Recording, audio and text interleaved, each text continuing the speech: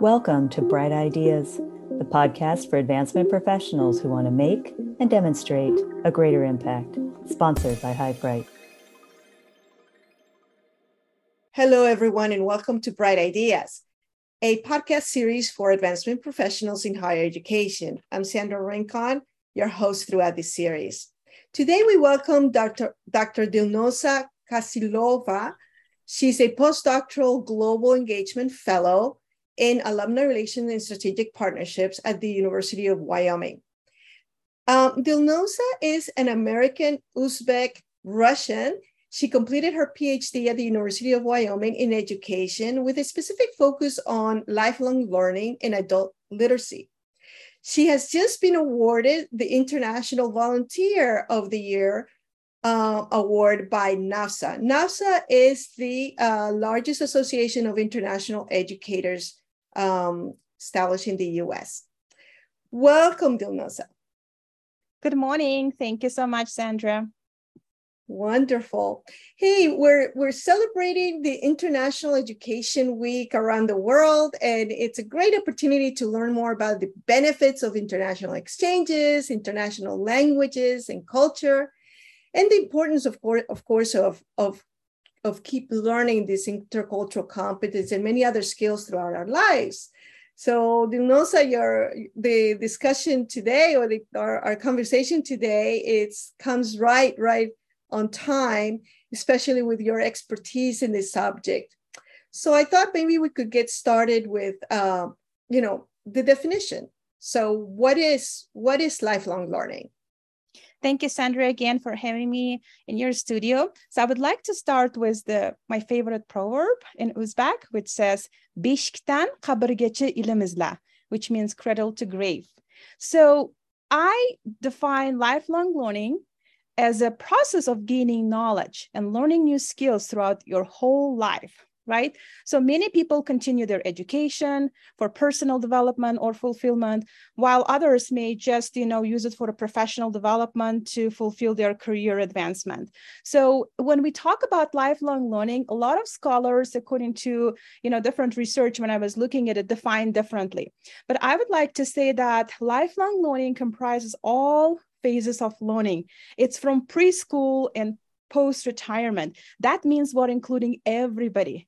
It means like all ages are welcome, and it covers the whole spectrum of formal, informal, and non-formal learning.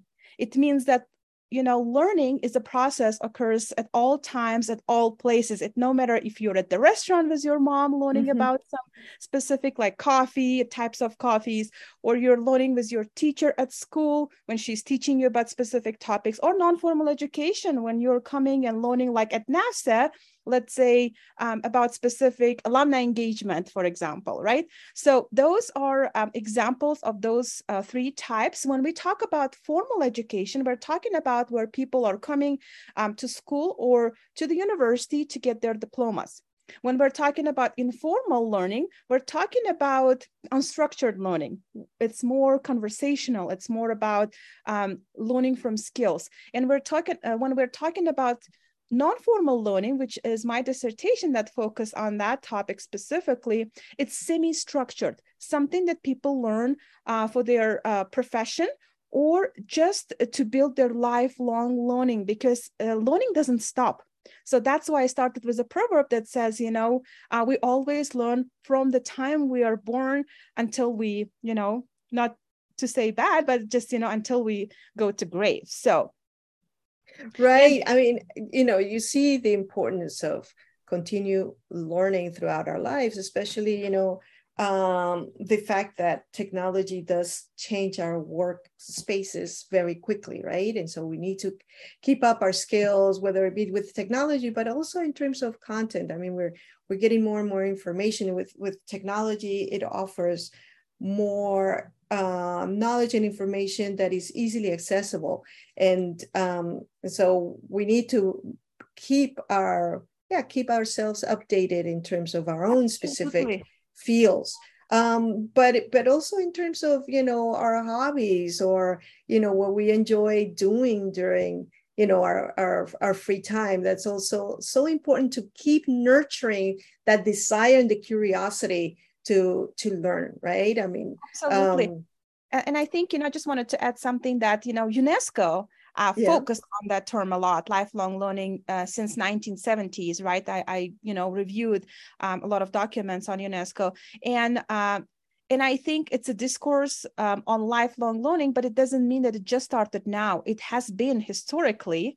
And although we are worldwide paying attention in the 21st century a lot, as you said, it's all about learning things because we may be at the stage that we use something differently rather than now we're focusing on technology, right? So I think it's so important to be able to utilize all the resources that we have and keep learning about it.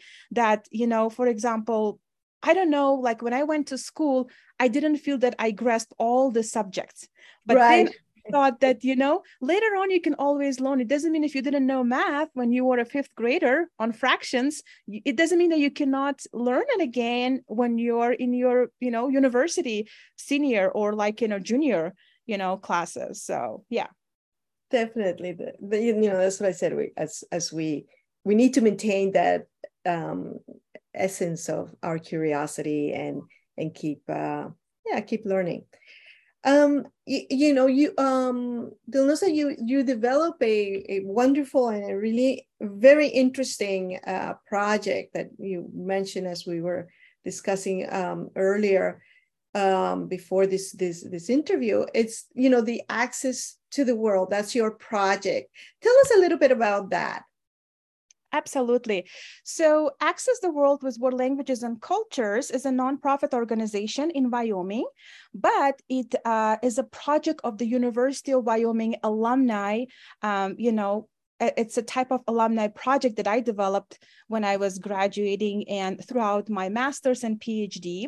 So this program focuses on,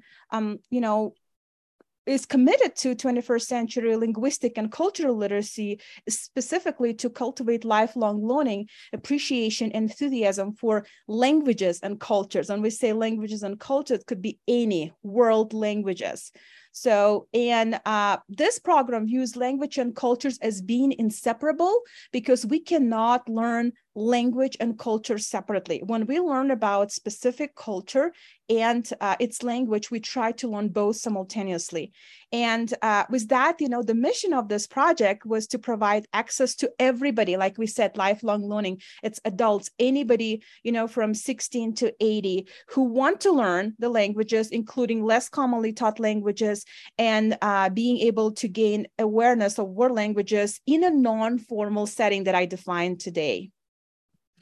And I mean, when we discussed this, you mentioned the fact that many of those who were offering the, teaching or exchanges of language and culture were alumni, right? Yes, majority of our volunteers, we call them facilitators, were alumni or community members, like our faculty, international faculty spouses, or their, family members who were part of our community here in Wyoming. So this is a really good example in terms of how this particular topic of language and culture and exchanges in terms of that knowledge, getting not only your alumni, but also, community members, whether it be what you mentioned, your academic partners, that may have a bit more time available, or just the desire of being able to share that knowledge and feel, I mean, I've been an immigrant most of my life, and I know how nice it is to be able to share, your experience of being an immigrant through language and culture. Yes. So, you've developed this tool, the access to the world, and mm-hmm. as a lifelong learning tool. Mm-hmm. So could we see lifelong learning as a tool in order for community building? I mean, you're here engaging alumni, right? And not only the alumni, but also community in something that is possibly very intrinsic for each of the members who are offering, who are the volunteers. Absolutely. That's so important and critical. So our project works to create learning communities to nurture cross-cultural, communication and understanding. It's a community building, as you mentioned. I just would like to mention the little story behind this project. So when I was growing up in Uzbekistan, we used to host a lot of Peace Corps volunteers. Those Peace Corps volunteers not only were at the university level, but they were working with us to create community engagement, community building, connections. So it's connecting people no matter what background you are. It's about equity, it's about inclusion, it's about being diverse. So I tried to bring back this idea while I was studying here at the University of Wyoming.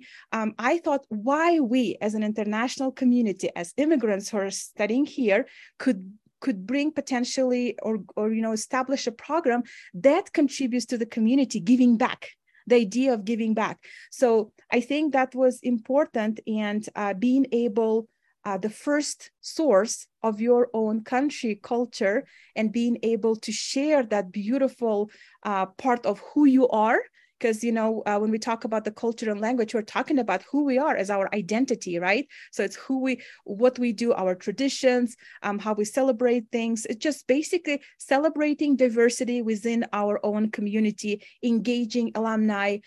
So no matter if you're the university alumni or a project, for example, organizational partners, alumni, working all together on one idea, on one mission. That sounds really, really nice. So the model from the Peace Corps became, a model for your project of access to the world. How else did you see that, lifelong learning can be an engagement tool, not only, for alumni and, in a local community as well, I would imagine, right? Yes, absolutely. It's about engaging, when we talk about lifelong learning as a lens or like a framework, we're talking about, connecting people. So it's building sense of belonging. And also it's about, celebrating people, what they can bring to the table, for instance, right? So it's about being able to learn from each other. Like, what I know, what can I share? When what you can share. Everybody feels like sharing their own little expertise on a subject matter where people can openly communicate and talk about topics like culture, anything that relates about learning. It could be anybody who can say, hey, I speak this language, but I don't know how to use the technology. And the other person comes and says, you know what, I can teach you. Or introducing the idea behind this model is also, when we talk about the framework as an example, is being able to connect people like this facilitators, international facilitators, or the immigrants to the communities. So those two, community members can start communicating, I would say naturally, being able to understand each other. That's what we're talking about, the cross-cultural understanding. Yeah. Right. So in terms of what universities and what alumni relations programs could do in terms of engaging alumni, is this type of projects where alumni could give back through their knowledge, right? So I'm thinking about I've known from some universities, for example, that the filling out your tax forms, for example, right? Yes. As we get less savvy with technology, for the older generation, let's say, the younger generation can facilitate that. And I know that there's been universities that set up projects like that they see, what are the needs of the local community, and where alumni or students themselves could give back that knowledge, could facilitate, could help, right, in teaching older people, or whether it be your tax form, or how to fill it out, what are the important aspects, or just how to navigate your computer or your laptop, things like that. I think that it is really important for us in alumni relations to be aware of, that building that linkage between the university and the local community and how to engage alumni for something that they could give back in a meaningful way, right? That's really. I can sum up and say that, when we talk about the university level or alumni relations, when we use the, lens of lifelong learning, we're talking about volunteers becoming, I wouldn't use the word specialist, but being like in this, program that I talked about, facilitators, but also being able to give back by recruiting, for example. Let's give examples like, alumni recruiting, helping universities to bring more students, because they are the one who knows how university functions. They know the faculty, they know different resources on campus, but also being able to be an ambassador of your own country or culture to introduce your members, community members where you studied, for example, at the university level, bring them back to your own community. And we're talking about now establishing like a bigger, lifelong learning if we think about the triangle, like, iceberg. So we're coming from down to top by connecting and growing more as a lens of lifelong learning to grow and being able to help the whole world, trying to, is it a peace mission or it's building peace or it's something specific, but being able to serve besides your work, profession, connecting people again. It's all about, I think, community engagement, building community, and also like growing you as professionals, alumni, right? But also being able to help others to learn things. Right. And I think that is where for alumni becomes meaningful, right? Yes. Where they can see that their knowledge that they have can help others navigate something that for them might be just, very obvious, but for others are not. And in that sense, can help communities that just do not have that type of access. So wonderful. I think it's also like appreciation, right? When you know that you're appreciated, not only when you're a student, but when you graduated, it's so important. It's being able that, I'm still needed. I still can do something. I still can support people. I think it's very important. And through my job, my personal experience, when I talk to alumni, I can see their excitement. Oh my gosh, you still remember me? Am I still, helpful? Can I still be part of your program? Yeah. No, exactly. And that the university has the way to be able to engage alumni in something that is meaningful. And I think that we need to become much more aware of the fact that it's not only bringing them to events and bringing them back to campus, but it's also engaging them in a meaningful way that they feel they can give back, not only to the university, but to the community, to the local community, where the university gets both back, right? They get the engagement back with the alumni, but they also become facilitators for the alumni, for the local community. And this is part of that service mission that universities have, and that is so important for them to be able to show what their impact is especially in the local communities or even global, as you were mentioning. Dilnosa, we're coming to close to our session. So we always ask our guest, to give us, there are 3 bright ideas, and in this particular case would be about, lifelong learning as a tool to engage alumni. What would be your 3 bright ideas that you'd like to share?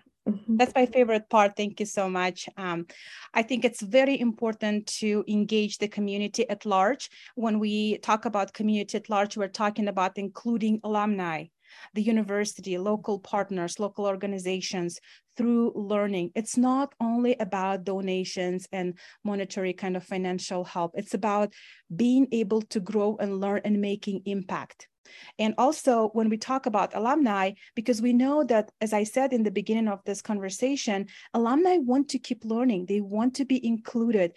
There is a big term right now within all the universities around the world that calls diversity, equity, inclusion, which means being diverse, being included, but having that equal access.